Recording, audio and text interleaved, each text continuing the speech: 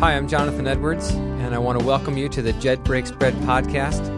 My goal in this podcast is to teach the truth of the Word of God and apply it to our lives, that our orthopraxy might be as good as our orthodoxy. May you be blessed. Welcome to the Jed Breaks Bread podcast. It's good to be with you today. I have a dear friend of mine with me. His name is Brian Maley, and he is a church planter, and he's currently working in Vermont. And I am going to ask him some hard and difficult questions today. Oh, boy. And we're going to learn about his ministry. So, Brian, why don't you first start by telling us how you got saved? Because I think your story of salvation is just fascinating. Boy, where do I start? Start. Here's where you need to start. Start with what you thought about Christian people prior to your conversion. Prior to my conversion, I thought Christian people were about the most sourpuss, horrible people in the world. They couldn't have fun. It was all about tradition and legalistic things. They would go to church on Sunday, praise the Lord, holy rollers, and Monday through Saturday they were worse than what I was. I didn't want anything to do with them. So your basic impression of Christians was that they were just hypocrites. Absolutely.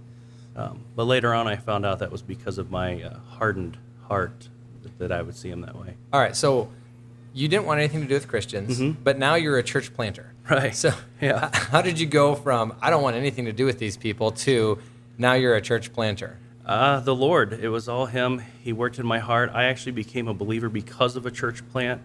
There was a man who mentored me by the name of Marvin Meeker, who I thought was one of those hypocritical men, and I would do anything I could to get away from him. And then just one day the Lord opened my eyes. My wife was going to a Bible study to plant a church in South Whitley, Indiana, and Marvin was the pastor there for that. And there was no way I was going to go to that Bible study. They had a chili cook-off, and my sister did, in her garage for this church, and it was for Thanksgiving. Pastor Russ Simpson came, and he told me a joke about a three-legged pig. Tell us a joke. Tell us a joke. It's corny, but you know what? It helped me go to the Lord. So there was this high-tech hog farm, and this magazine company came out, and they were talking about all the high-tech stuff. They had the feeders, the waterers, and just how it cleaned itself, and the breeding process. And there was this three-legged pig that kept running around on the farm, almost like a dog, and it had its own pen up by the house. And so when the editor of the magazine got done with the story, he's like, okay, this is really amazing, but I got to know, what's the deal with this pig? And the farmer, he said, that pig, that's a special pig. He said, when it was younger, see that well over there, my daughter fell in that well. And that pig jumped its pen, got over and started squealing until we came and rescued my daughter. So we made its own pen up front here by the house. And then one day my wife, she was cooking bacon in the house, and she was always feeding scraps to the pig out the door. And so one day when she was cooking bacon, the grease popped up and caught the curtains on fire, and the smoke made her go unconscious. The pig knocked down the door and pulled her to safety. And this editor, he was just amazed at this pig. And finally he said, well, what happened with its leg in the back? And he said, well, that's our favorite pig, and so we're eating it one leg at a time. So it was that point that I'm like, Christians aren't really what I thought they were. And so my heart was opened up that day.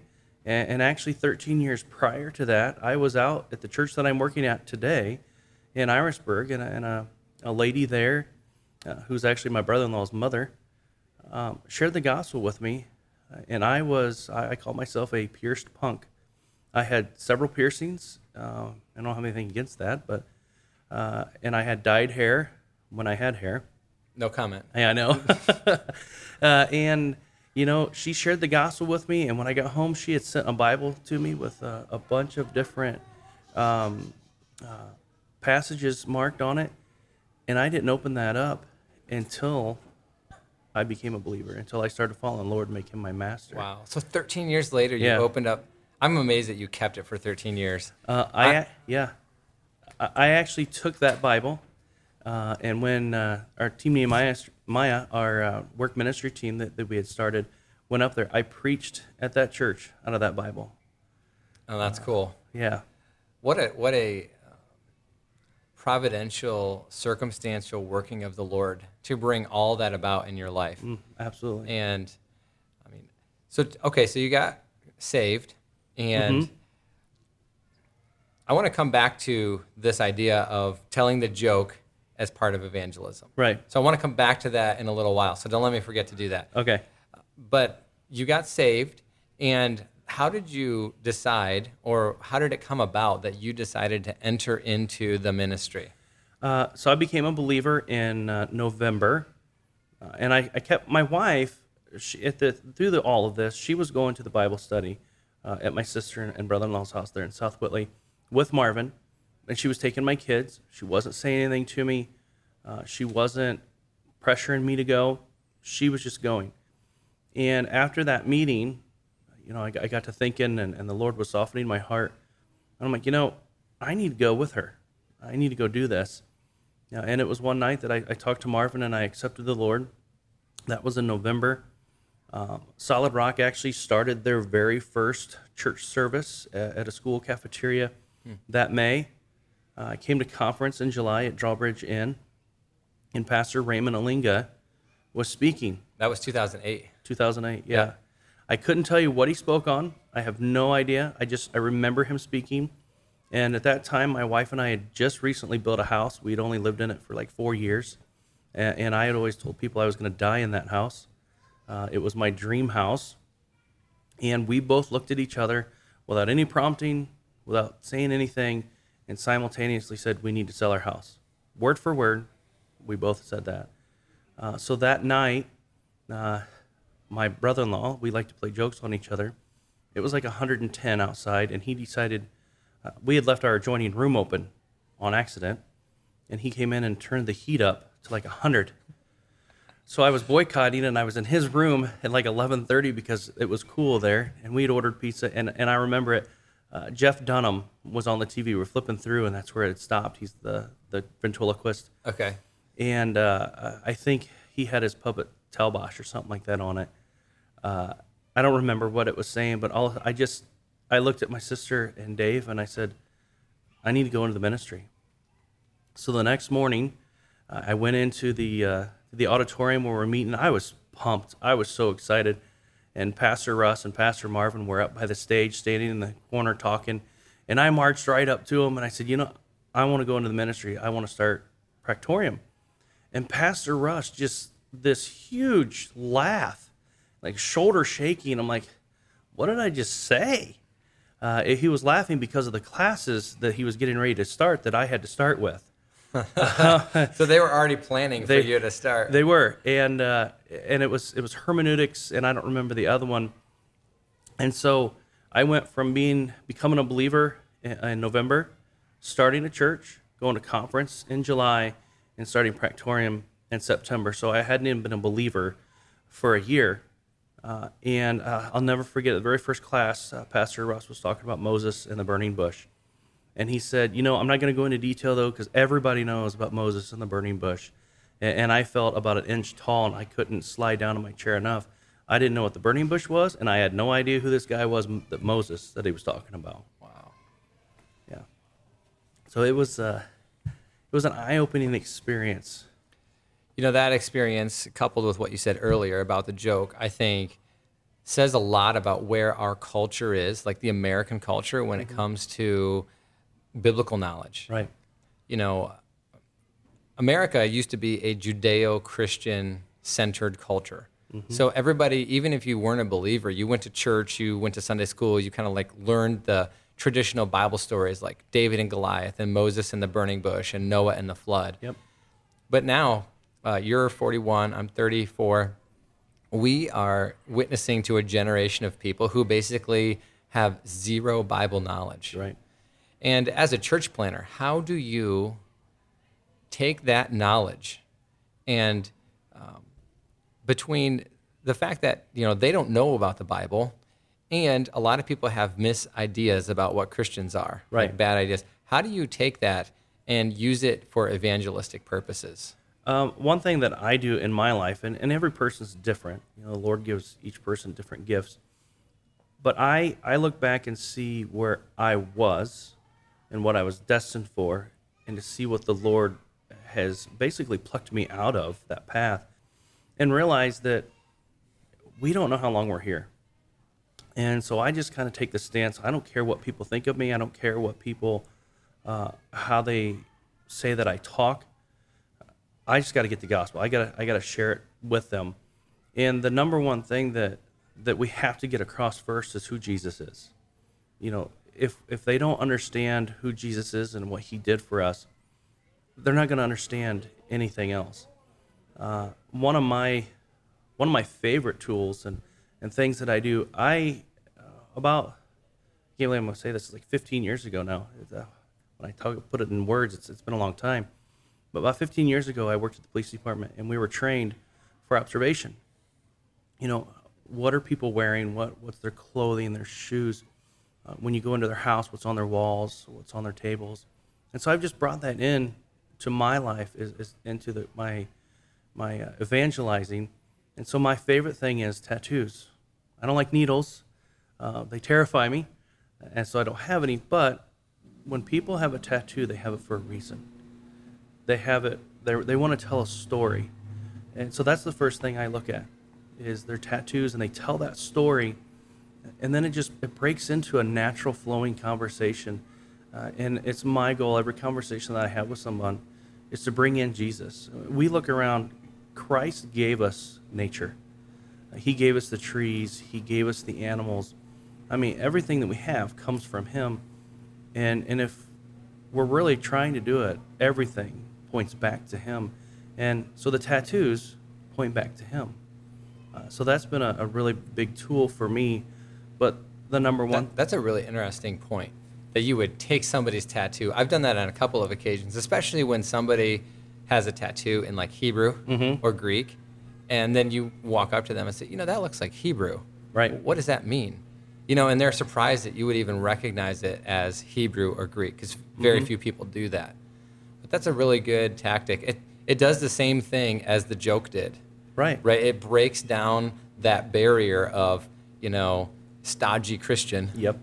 And it breaks down this barrier of, well, I only want to input into your life. I don't want to receive something from you. Absolutely. And I think that relationship building it's such a two-way street.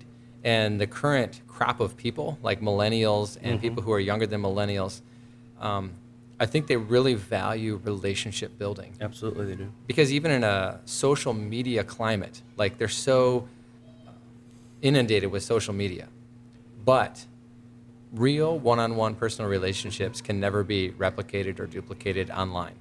So you've got to get to that point where you're having that one-on-one conversation with them.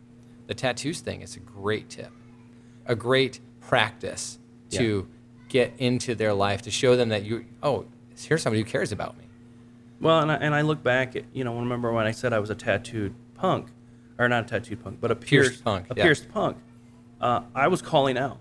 I was, at that time, I did not have a good relationship with my dad, and I knew he despised earrings. And so at that time when I went out, I had 4 of them. I had 3 in one ear and 1 in the other. And I hadn't had my tongue pierced yet, but that was on the horizon. And they didn't turn away. Now, how many times today do we look at someone like that that's all tattooed and we're like, ugh. They're crying out, like we all are, just they're doing it in a more expressive way. And one thing I've learned, because I've been blessed to be able to go overseas to Myanmar and see those people, and the conclusion is people are people. They all have hearts, they all have minds, and they all need Jesus. And even me, coming from where I came from, I'll never be perfect until the Lord calls me home. And for me to turn away someone, they didn't turn me away. Sure. So, yeah, it's such a thing that you wrestle with in church because, like, we have an idea about what we do in church. Like, we don't want to have seeker-sensitive churches. Right. But at the same time, if somebody is seeking, we don't want them to come into the church building and feel so out of place and like there's nobody who's going to love them or care about them or something like that. And I think it's a real hard mentality for Christians who have been Christians a long time to break out of. Absolutely. And I think it's a hard thing for Christians who maybe have just grown up in a certain culture and you're insulated from the mainstream culture to cultivate this idea or this desire to invest in those other people. That's what we see Jesus doing often. Like, he was accused by the Pharisees often of like, well, you're just hanging out with prostitutes and tax collectors and sinners. And, look, you're a glutton and a drunkard. And obviously he was associating with the wrong kind of people. How can we do a better job as Christians of associating with the quote unquote wrong type of people that will lead to opportunities to share the gospel? How can we do that? Right. I think we need to leave our baggage at the door. And we have to realize what Jesus did. And how would you describe our baggage? I mean, our past traditions or our past assumptions of things. Today, where would Jesus be? I don't think he'd be in a lot of the churches. He's going to be out at the bars. He's going to be out. Music festivals. Yeah, music festivals, the drug recovery places. He's going to be where the people are broken, and he's going to be serving them. Now he's not going to be partaking in those things. Right. And because of our culture, we're so concerned about going to those things because what somebody might think. When I first got into the pastorate, we have to guard ourselves. I promised my wife that I'd never be with another woman one-on-one meeting together just because you don't know what's going to happen. Absolutely. I don't, when we're in a group of, in a vehicle, if it's not my wife or my daughter in the front, it's got to be a male. Even though the van's full, we have to guard ourselves. But at some point, we have to understand what Jesus would do. So there's a real balance. And I think it really is a challenge to the comfort zone. Right. Between like guarding yourselves against the temptation to sin or guarding yourselves against the appearance of evil. All right. That's a truism from the New Testament. But on the other hand, saying, okay, how could I reach these people who are broken for Christ? Right. I mean, we know that the healthy aren't the ones who need the physician. It's the ones who are sick. Right. And in our culture, those who are sick, they don't even know they're sick. I love the fact that you have this giant black shirt that has sin written across the front. I do. Because sin is the undefinable term. Nobody can tell you what sin is in our culture anymore. How does that go when you use that as an evangelistic tool? That's probably one of my biggest tools other than the tattoo. I've had people say, "Oh, I love your shirt." Well, with me, that's probably the wrong thing to say because I instantly ask them, why? Oh, because everybody's always talking about sin and how bad it is, and you're so bold, you're saying that it's okay to sin. And then I turn around and there's a big red cross on the back of it. I said, no, it's not okay to sin. I said, let me tell you what sin is. Sin is going against anything that Christ says.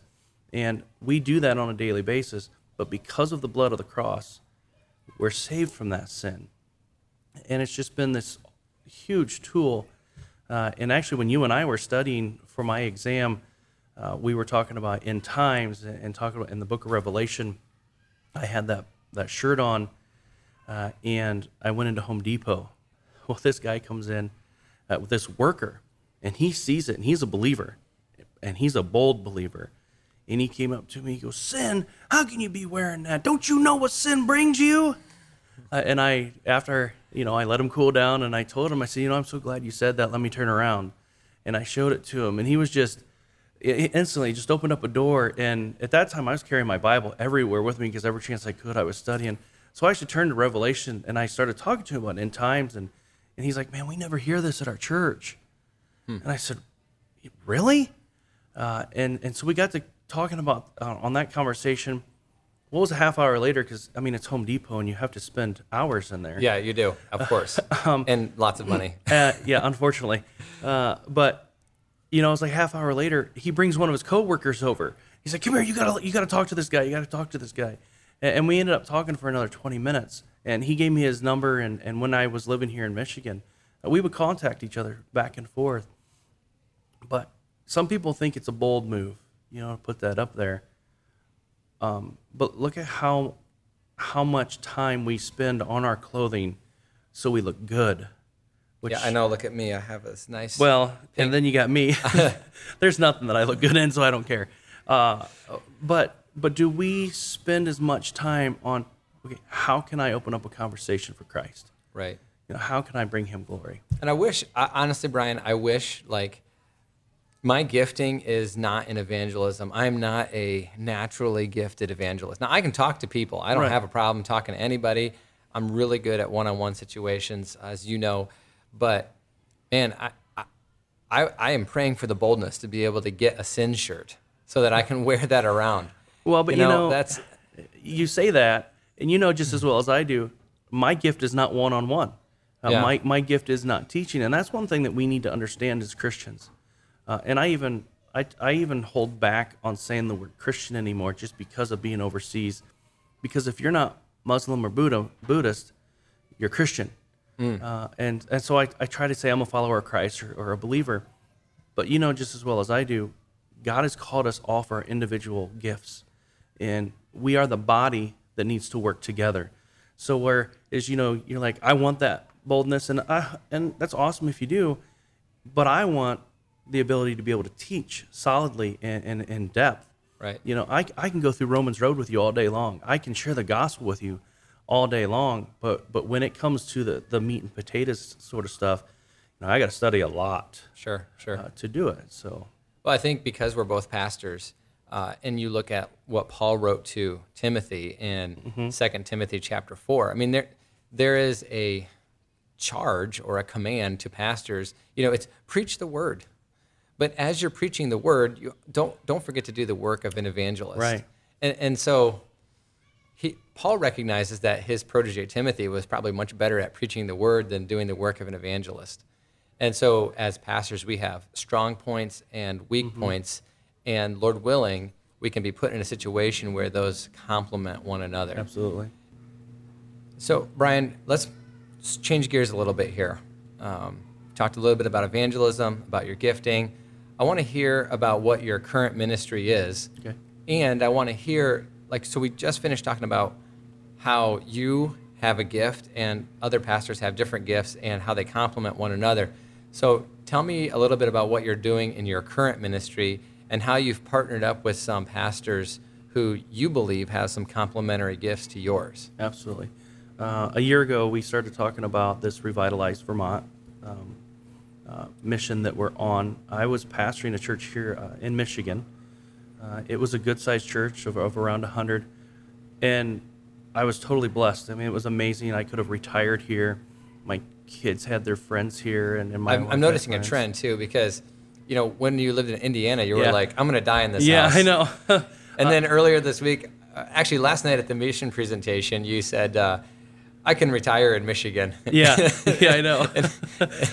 and so now tell people what happened. Well, I'm starting to learn not to say this stuff because the Lord, you never know what the Lord's going to do. He just surprises you. I just want to follow him. So we were talking to Pastor Scott and Pastor Ethan out in Michigan and out in Vermont, Irisburg in the Moyle Valley. And the Irisburg Grace Brethren Church was built in 1978, and they were up at one point around 150 people. Wow. And at that time, they were down to around 13 when we started talking. 13 people. 13 people, yeah. It was hard. It was hurting. And it was amazing to hear Pastor Scott say last night at the presentation that if you hadn't have come, they'd probably be closing their doors this year. Right. And I'm not saying that to credit you. Yeah. That's but what I'm saying say, is, yeah. what I'm saying is, obviously, the melding of your gifts with their gifts has been a blessing to that ministry. Well, and that's what I was gonna say, because when people say that, I'm like, no, it's not me. Trust me. It's us following the Lord, and the Lord blesses. Because 15 years ago, Irisburg actually planted a church in the Moyle Valley where Pastor Ethan's at, and they were up around 80 people. And now they're down to around, they were down around 15. Now they're up around 40. And so we got to talking. I'm like, okay, what's this going to look like? And I kind of alluded to it in our presentation last night. That Pastor Ethan was trying to explain me to his people, and he explained me as a hummingbird on steroids, meaning that I can't sit still and I'm constantly moving and and I'm just always on the go. And I said, why'd you pick a hummingbird? Because I am not that small. He said, it's the only thing I could think of that's constantly darting around and moving and never sitting still. And so we really started to formulate this plan, not just for Vermont, but for our entire fellowship. It's been on my heart for years. Actually, when I started up in Michigan, I was just going to go up there to finish my schooling. And then I ended up staying there because I wanted to go plant a church. Sure. You know, I became a believer through a church plant. And so that was my heart. Well, then, you know, we have 10 pastorless churches in our fellowship right now, and some other ones on the verge of that. We have some real hurting churches. That's We do. the truth. And so I got to think, Lord, what do you want? Then we started looking at Scripture, and you know, Paul returned to the places that he planted. And I didn't plant Irisburg, but that's where it all started for me. And it seemed like the most logical thing, and we prayed about it. And where we thought it was the most difficult task to do, the Lord, he just opened up doors. So we formulated this plan. Yeah, and we're kind of jealous. I have to say this because we were appealing for you to come to Gibsonburg, Ohio. And obviously, the Lord had different plans. My wife was appealing for me to go to Gibsonburg, Ohio. I bet she was. But you know, she's a great support. But we, you know, and actually Gibsonburg was kind of what we used as a model. So take a moment now and spell out. All right, because I think what you're about to share is kind of really radical for a lot of churches. Mm-hmm. I mean, churches in America have traditionally had a congregational-based government, right? Where because we live in America and we think about, you know, everybody's voice is equal and everybody gets their say, that we all vote and then things get done. Mm-hmm. But that's really not the New Testament model for how a church should run. So could you lay out for us how the churches in Vermont changed the way that they did things to be more biblical? Yeah, for the first, we got there in November, and it took us up and through December to get things worked out. We had some settled. We had some problems with our house that we had to get settled in there. But January, we hit the ground running, and we started having all-day meetings where we had lunches brought in, and we were going to stay there, and we were going to hash all this stuff out all the way to, you know, how did we get to this point? Lack of communication, poor leadership. And the elders of both churches came together and started meeting together and started bouncing ideas off each other, started kind of formulating our plan of what our gifts were and what areas that we could serve in. And the thing that was really neat is somebody told me no. I've never had that before. You know, they're like, okay, let's do this. Let's go. And it might not have been the best idea, but they told me. Yeah, because for people who don't know you, you're an ideas guy. Right, absolutely. I mean, you just have all these ideas, and you just start throwing them out there, and hey, if one of them works, then let's do that. And if not, we'll come up with 5 other ones to absolutely. replace it. Yeah. And it wears you out. It can. But I've told people this over and over again. They told me no, and they're like, you were excited? They told you no? I said, yeah, because we were finally working as a team. And that was the joy is, you know, all 6 of us were there together. And, you know, Craig Noyce, who you talked to yesterday, Yep. He's an elder at Irisburg. And so he was in on a lot of this. We did a lot of reading. We did a lot of ideas and going to different seminars. And we did it as a joint group instead of one person.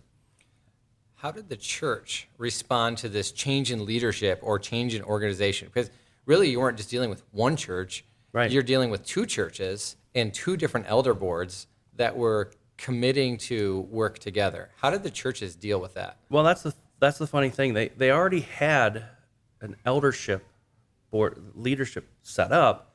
They just weren't doing it.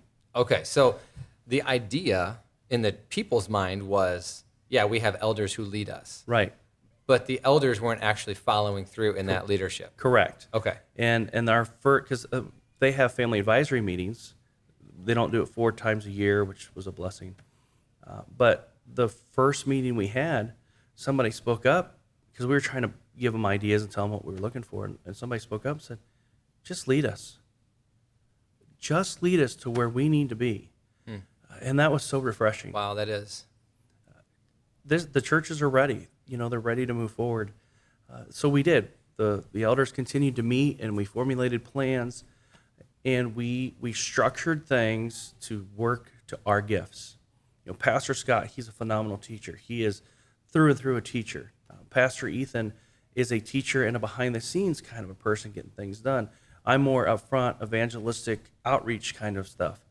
So we sat down for 2 days, and we formulated plans. Okay, you can do this part, but yet you got to train other people to do these with you, and it was the same thing for all of us. So we came up with our theme that we use is Connect, Grow, Serve, and somebody had made the comment around March there. They've been here for about 5 months now, and nothing's really going on. We're not getting anybody new in, which there were new people in there. And so I felt led to get up front and give a message on the church itself. What is the church? I know you're talking, not in front of the College of Pastors, No. but you're talking about in front of which of the churches that This you're... was Irisburg. Irisburg, okay. At Irisburg First. And I basically said, I have 2 words that I like to use, inreach and outreach. Outreach is we're reaching out to the community, which the church is supposed to do. Correct. Which neither church was doing. But inreach is taking care of our people that are here now, discipleship, moving forward and growing. That wasn't happening either. I would get there for service. Service was supposed to start at 10. People were getting there at 10:05, and they were gone as soon as he said amen at the end of the prayer. And I said, we can't do anything unless we're an actual family. And that's one thing that helped me grow spiritually when I was down at Solid Rock. We were literally family. It was my sister and brother-in-law and some other outsiders, but we functioned as a family. We had gatherings together. We had Christmases together, Thanksgivings together. We knew when things were happening. If somebody was in the hospital, everybody knew it. And it wasn't just the pastor going to see that person. When a child was sick, everybody was bringing food. It was a genuine family. I think George Barna, I think it's Barna, he does some surveys Yep. on the health of a church. Mm-hmm. And he has demonstrated that health of a church is directly correlated to how long people stay in fellowship after a service. Absolutely. And I know at my church in Gibsonburg, we're really blessed. We are like a family. And there are many Sundays that I'm leaving with my kids, and there's still 20 people still there fellowshipping. Yep. And I'm excited for that. Why kick them out? Let them be there. They came all this way. They're talking, and let them build those relationships. Well, through the Connect part, because that's kind of the section that I took, that's how Irisburg is now. Okay. And the Moyle Valley is getting there. Give everybody a quick rundown of what this is, Connect. Okay, Connect is, we have to connect the people together We'll first. do the whole mission statement first. Okay, so it's moving people towards maturity through Connect, or making Jesus famous by moving people towards maturity through Connect, Grow, Serve, Colossians 1, 28, 29. Okay. And so we started with the Connect part. We're getting the people connected. And that's to one another. That's the in-reach part of this. To one another, Yep. so that when somebody's in the hospital, because they'll go to the hospital and they won't call anybody. Yeah. They just, so we don't know how to pray for them. But now they're doing that. But we even have coffee on Sunday mornings. Some people are like, why? Or, oh, whoopee-doo. But coffee's a big thing.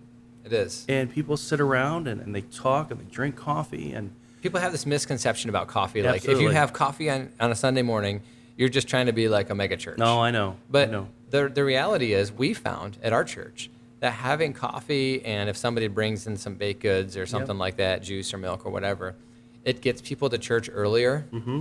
Our classes still don't start on time, but at least everybody's there. Right, exactly. At least everybody's there, and our coffee time starts 30 minutes before our Sunday school. And I would say the majority of people who are coming to Sunday school are arriving 20 minutes before Sunday school so they can get coffee, have some time with their friends, and really connect with other people in the church. Well, and it's great for that. Well, and the thing is, like you said, baked goods. We have a family there. They have 8 kids. Trying to get them to Sunday school and getting breakfast and everything stuff. else. Well, Yeah. if it's already there for them, Makes it easy. it makes it way easier. And with the coffee, people sit around, they talk, and they're not spending the money. But it's the third part of our mission statement: connect, grow, serve. The pastors aren't doing that coffee. They're not doing the baked goods. We have a group of ladies that they're doing that, and they come in early. They're there at 8:30. Service doesn't start till 10. Making coffee and getting things ready. They're serving where they can, and so then the grow part is Sunday mornings is a place to start, but it's not real in depth, and so we have to connect each other, know where they're at, then to be able to move into small groups and do one-on-one discipleship. I'm discipling myself 6 different people, 3 from down at Lamoille Valley and 3 up at Irisburg. And the way we talk about grow, let me just input this here. Mm-hmm. We're talking about not just having an in-depth sermon, right, but we're talking about taking that in-depth sermon and putting it into practice throughout the week, so that your life on Tuesday reflects the truth that you learn on Sunday. right, And that really, I think, happens best in a discipling type of relationship where, you imitate me as I imitate Christ. right. And you're working with that other person. And they're seeing, oh, okay, so this is how Pastor Brian handles his family when his kids are being disobedient. That's really honoring to God, in the way that he did that. Same thing for me, when people come over to my house for hospitality and they watch how we interact with our kids, they either see me being a good example of how to do it or a poor example of how to do it. That's what I was going to say. They also see that you're human. Exactly. And that we all have our shortcomings. Yeah. And that's what's been so neat about it, And it gives more weight to your words from the pulpit. Mm-hmm. Like if people know your life and they know that you struggle with this or you struggle with that, not that we're trying to glorify the struggle, right? But if they see that, the pastor is not just this perfect person, like this packaged person, I think it brings a lot more weight to the words that you bring from the pulpit. It goes back to, and it's part of my testimony, and I don't bring it up a whole lot, and I'm not going to name any names, but when I first started going to church, I got to know this pastor really well, and we hit it off phenomenally well. And so I was attending church for a year. I wasn't a believer. I wasn't paying attention at all in service. I just liked the pastor. I thought he was a neat guy. We had a lot of things in common. And he actually started a Bible study at our house. Well, I was falling asleep during the Bible studies. I didn't care, whatever. And then one day he was gone. He wasn't at church anymore. So we were driving about 45 minutes to church, and I knew exactly what time we had to leave or we were going to be late. So I would lay there and I'd watch the clock, and when it was 1 minute past that time, I'd get up and I'm like, oh, can't go, sorry. So we would go do other things. And because this pastor was gone, and I later found out why he was gone, I'm like, why did you do this? I can't believe as a church you dismissed him this way. And so I didn't go to church for a year after that. I didn't have anything to do with it. Of course, I wasn't a believer then. And then I came out, I was in Vermont, or actually that was after I went to Vermont. And finally, after a year of this, the entire church praying for me, I became a believer. I went to school, and I sat down with Pastor Russ, who was there, and I talked to him about this because it was really on my heart and bothered me. And it wasn't until I sat down and saw that it was a biblical reason why he wasn't there anymore. But because of my hard heart, I didn't want to see it that way. And as believers, we have to make tough decisions. And sometimes people see us as heartless. Jesus wasn't heartless, but he gave us scripture to be able to lead by. And so we have our shortcomings and we make mistakes, but he still gives us grace. And then that's all part of the growing, where you're investing in somebody else's life. They're seeing you and they're investing in your life. What about the serve aspect of this mission? The serve part, we don't like to see it, but it's a command. Yeah. If we truly love Christ, we're going to serve. Now, not everybody can speak on a Sunday morning, and I don't recommend it. But at some point in our life, if we are truly followers of Christ, we want to serve him in any way we can. And there's so many different ways to serve in the local church. The one thing that we're really working on and we're really starting to stress is there's all kinds of places to serve. You know, there's all kinds of ministries, para-organizations that we can serve in and really get involved in. And they're good ministries, but is it glorifying the local church? What Christ has set up, are we putting enough time in the local church? And so as we are growing, we're starting to realize, okay, I need to get involved. It's not just the pastor's job. It's my job then to start serving. Okay, you know what? I see that young kid over there, and I have been through what he's been through, and I'm going to disciple him. I'm gonna put my arm around him, and I'm going to come up with him and take him through Scripture. But if there's a question that comes up, I know where I can go to get that answer. And so we're starting to work on that part with the service. I am not a sit-down Bible study kind of person. I'm more of a, you stand up, okay, let's go build a house, but do a Bible study as we're building the house. Yeah, talk about truth as we're doing something else. Absolutely. And honestly, that's how a lot of men prefer to learn, you know, like, yeah, let's go out and split firewood. And as you're splitting firewood, you have opportunities to talk about things. Well, and everything we do always turns back to Christ. You know, I love tannerite. It's an explosive. So every chance we get, we'll go out and we'll blow something up. But it's such a representation of, on a daily basis, what Christ does for us. You know, there might be like a piano there, and it's all put together, and you put tannerite in it, and you blow it up, and it's a million pieces. Well, how many times does that happen in our lives where we feel like our lives are in a million pieces? Now, we don't put the piano back together. We burn it, and it's gone. But Christ puts us back together. And we always rely on him and always come back together. So everything we do, and in my life, it's everything that I'm doing has to be for a purpose. It has to be for Christ. My kids get irritated with me because whenever I'm with a youth group, we'll go sledding or something. And I remember one time they're like, "You're always preaching. Everything you do is preaching." And I said, "No, everything we do is God. And everything has an illustration or something through Christ." And as believers, we have to have a heart that way, and we have to mature to a point where it's not overbearing, but it's a life, and it's what Christ wants us to do. I mean, I think that's the perfect illustration of how God intended it to be in the Old Testament, where fathers, as you're walking by the way and doing this task, talk to your children about the things of the Lord. Absolutely. And that's a perfect illustration of that. You know, even sledding, you know. Look, when we had a lot of snow this past year in Northwest Ohio, we didn't have nearly as much as Vermont. And I'm not even going to bring that up because that's a rabbit trail. We had like 6 or 8 inches of snow one day, and my oldest daughter, she's 8, she was 7 at the time. We're standing there looking out the window. I said, "Did you know that every one of those snowflakes is different?" It's different. And she was like, "Really?" And I was like, "Yeah, that shows the power of God, that he can make every single snowflake different from every other one." Absolutely. And you start thinking about all the snow in the world, and you're like, man, that is an infinite amount of snow. But it's not really infinite. Yeah, I know. God is infinite, and it magnifies him. And you know, I didn't even think about it because I love snow, but I didn't want to see any more this winter. But, you know, I wasn't even thinking about that. All of that snow that we had, every flake was different. Yeah, Vermont got a record snowfall this year. Yeah. I think it was over 5 feet in a lot of places. It was. Yeah. And as we were shoveling it, I was not thinking about the different snowflakes, but it just amazes me that God is so powerful that every single one of those flakes were different. Every one of them. Wow. And it's... Well, God is certainly a powerful God, and we want to give credit and glory to God where Yes. it's due.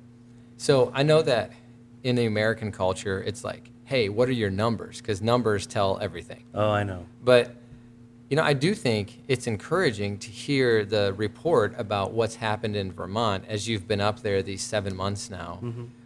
Really, 7 months working on your ministry. You've been up there about 9 months altogether, you know, including the move. So would you just share with us some of the numbers of how true biblical leadership, true pastoral leadership has affected the church? It's actually been huge. Pastor Scott announced last night what the average was for the year of last year. But at this time last year, they were at like 13 people. Okay, so a year ago they had about 13 people coming. About 13 people on a normal basis. Okay. And 2 weeks ago we had 56. Okay. That's excellent. And we've been upwards of 64 before, which is amazing because a lot of those people that had either left before, they're coming back, or some of them are new faces. And one of them is a guy that we just go out and we do things together. And he's really responded, and he's does amazing things around the church. He's serving. You know, he's already had some growth, and now he's serving. We're down at Lamoille Valley. They were around, 20 to 30, and they're up at 40 now. But what's amazing about that is their giving is going up. Oh, praise the Lord. Pastor Ethan is part-time there, and it's a full-time job to be a pastor. And It then is. some. It is. And so he's trying to work part-time, but their giving is going up, and they have a new family that's praying about becoming members there. That's excellent. And it's just, it's so encouraging. When you're there and you're in the heart of it, it's really easy to get down and get dark. And but then coming back here to the Midwest and seeing all the stuff that we have that we took for granted before, but then talking about it, like right now as we're talking about this, I'm getting goosebumps. Like, the Lord's at work there. He really is. Yeah, because I think there were a number of pastors in our fellowship who were like, don't go to Vermont. Oh, there were. We've already several. tried that. It's just too dark. You can't Yeah. do that. Vermont, dead, whatever. I had a pastor sit down and try to talk me out of it for an hour. Wow. Yeah. And you know what? I think those people are well-meaning. They are. I think they're not like opposed to you or No, the not at all. spread of the gospel. I think they're just trying to say, where's the best investment of our Yep. time? But if you're looking at, these numbers not as a stamp of approval on the ministry, but certainly a marker that the Holy Spirit is working. Oh, absolutely. And I yes. think that that's what's encouraging, that the Holy Spirit is working. And we're looking forward to what the Holy Spirit will continue to do, throughout your time in Vermont. Mm-hmm. Now, are you willing to go on record and say that you want to die in Vermont? Or Absolutely not. how long do you think this process will be? If it keeps going the way it does, 3 years. 3 years. And then you want to do what after that? Well, the plan is to plant a church. I'm not going to say specifics, Sure, that's fine. but there's already a place that we could plant one now In Vermont. in Vermont. Okay. And probably within the next year or so, we'll start working towards that. But I can't do that until both churches are strong Right. and we have somebody else to come be part of a team.